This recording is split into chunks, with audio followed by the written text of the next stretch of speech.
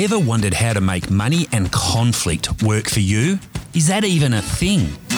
Today you're listening to Sarah Squared, a conversation brought to you by conflict resolution expert Sarah Blake and finance expert Sarah Wells. They'll be sharing personal stories, real-life professional cases and heaps of tips on how you can turn problems into opportunities. They do this with humour and more than likely a bottle of gin. So don't let the uncomfortable stop you from moving forward.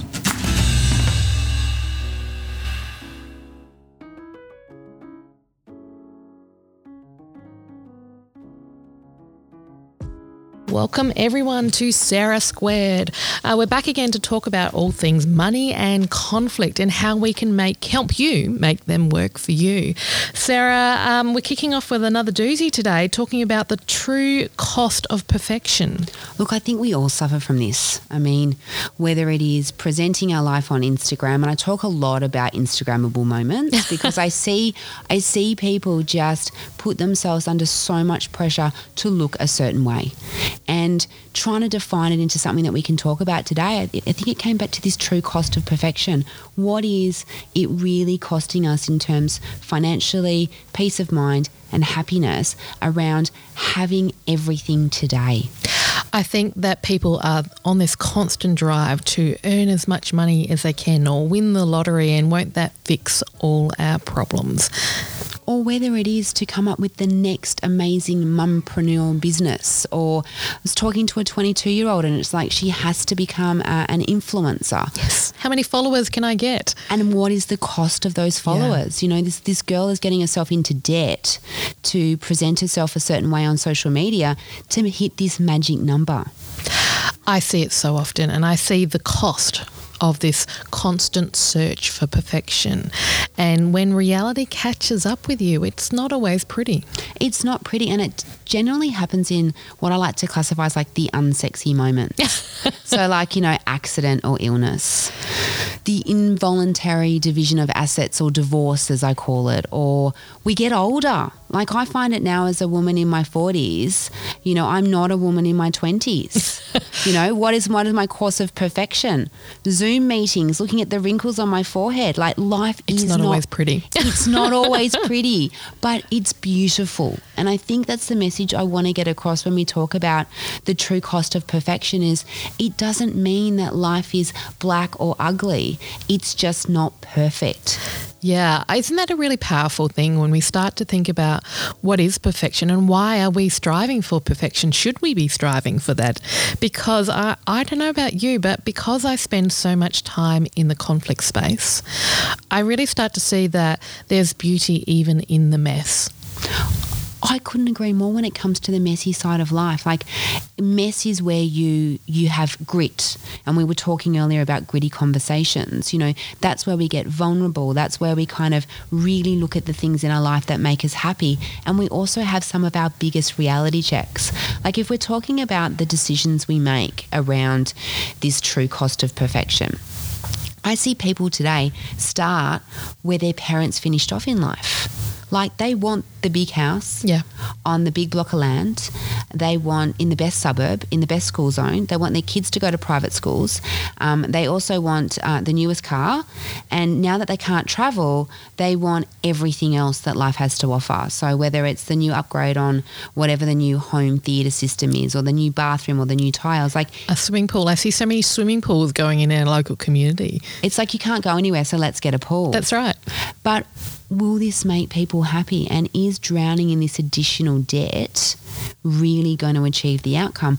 You know, my question that I have to people at the moment is there has never been a better time to pay down debt than there is now with low interest rates. But do you know what we do? We borrow more because we see it as there's never been a better time to borrow. So a lot of it is really looking at what is this cost? What in having that newest car or having the new iPhone? I mean, I just went through a process recently with Telstra where they were devastated that I did not want the newest phone. They couldn't understand that I simply wanted to go from a $150 a month plan down to a $50 a month plan and keep my $100. Yeah, seems straightforward to me. But so here's my theory. The theory I think comes down to is it's about this perception we give to other people.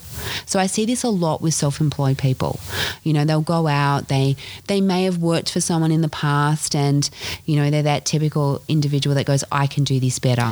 Is this like this new entrepreneur as well that's going to change the world? They're going to change the world. They're going to have the next great idea and that we can all work for ourselves and do well at it. So they'll go out and they may have either borrowed some money or they may have saved some money or whatever it is that they choose to do. And, you know, they might get a business that's going well, but they actually fail to pay themselves. Mm-hmm. They fail to have that conversation where they sit down and they kind of go, well, I value myself as much as I value my employees. And it's really becoming a lot more apparent now in COVID because a lot of business owners have really had to put themselves in a position to keep their business going. Yeah. And they've put some of their own personal money in. A lot of business owners have been required to take on additional debt in order to keep those businesses going, particularly on the East Coast. It's not easy for them at the moment, and it probably won't be easy into the future.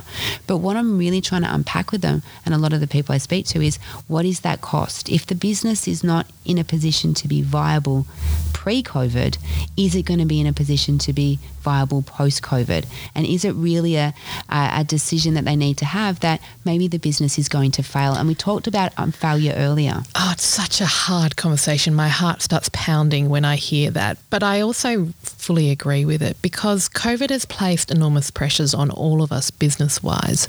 And we want to give out this idea that we're successful and look how great our business is and we've survived COVID. But I think that hard reality sometimes is that sometimes this business isn't viable anymore.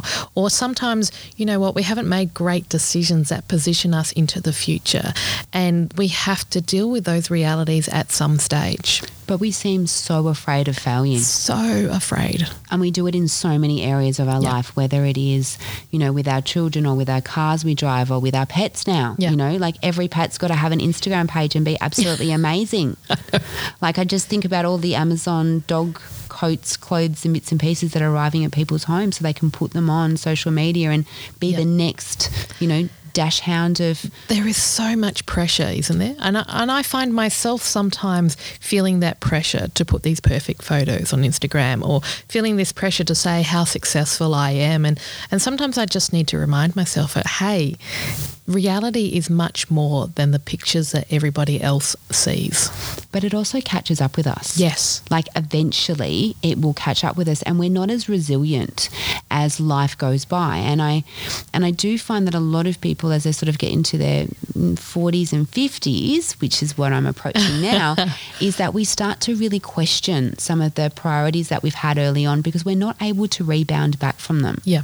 And our retirement, which is also not sexy, like I am yet to see an awesome Facebook page or some kind of amazing social media post around retirement apart from the awesome retirement living places I can go and live in, is we forget about those things and we start to focus on having everything now rather than thinking about our future self. Yeah. We want to live in the moment, have in the moment and have the biggest and best thing that we can. Yeah. So what I think I hear you saying is sometimes the true cost of perfection isn't felt now, but it's felt in the future. So we pay the price now for our perfection. We'll pay that price, I guess, down the track. Most definitely when we get to retirement or when we want to have a choice. And I think one of the biggest things that I've looked at life now is I thought that I would want to work till I was 70 in my 20s. Yeah. Like I thought that's what everyone did. That's what we wanted to do. That's the responsible thing in life. What I found as time has progressed is I want to have more options in my life. So I value now choice more than I did in my 20s. So if I put myself in a situation where I can have that choice through, you know, boring things like savings or the concept that I love the most, which is paying your future self. And we came up with this topic so I could weave that one in there for people, which is one that I'm really, really big on, is I have that choice. And I think particularly for small business owners or self-employed people, this notion about valuing yourself, your future self, not just right now, and your Instagram feeds and followers. It's so important for sustainability. Well, it is because I see people mortgage their homes to start small businesses. They don't put money into super. They struggle to pay down debt. And they put everything into this business that one day this business will be worth something and they'll be able to sell it and everything will be okay. And then something like COVID comes along. Yeah. Look, I have to admit that when I first started my own business, so I've been running varying forms of business for over 10 years now. When I first started, I didn't really manage any of that well. I didn't pay my super, I didn't do this and I didn't do that. And it wasn't until I reached a point where, hey, I need to value me and I need to value my own future. And it shifted for me and allowed me to take my business much more seriously.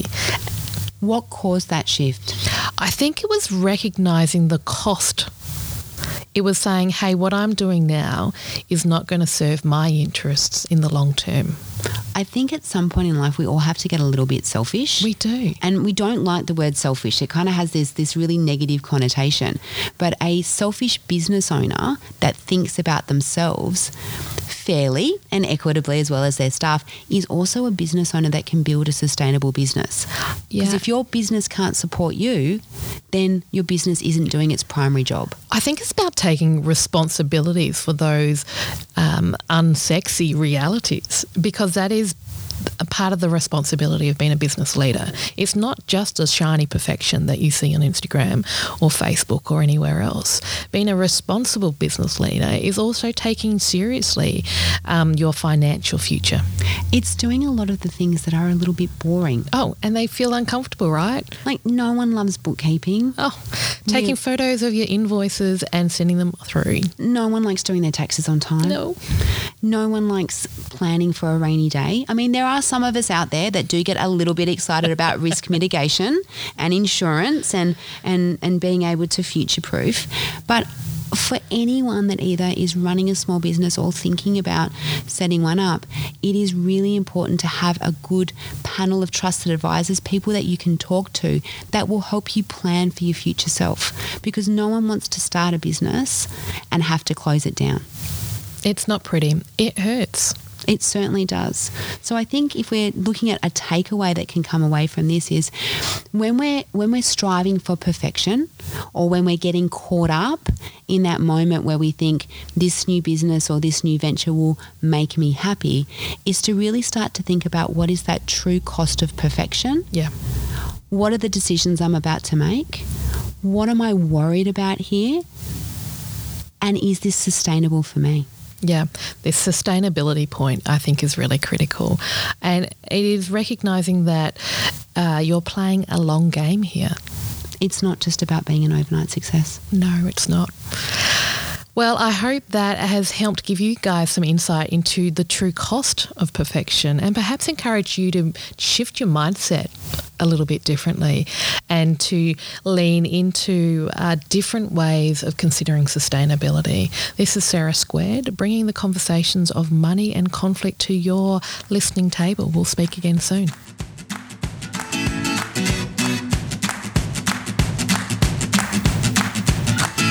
Thanks for taking the time to listen to this episode of Sarah Squared, where we hope you've discovered some useful tips on how to turn life's messy moments into opportunities for growth. If you'd like to support this podcast, please subscribe and share it with others.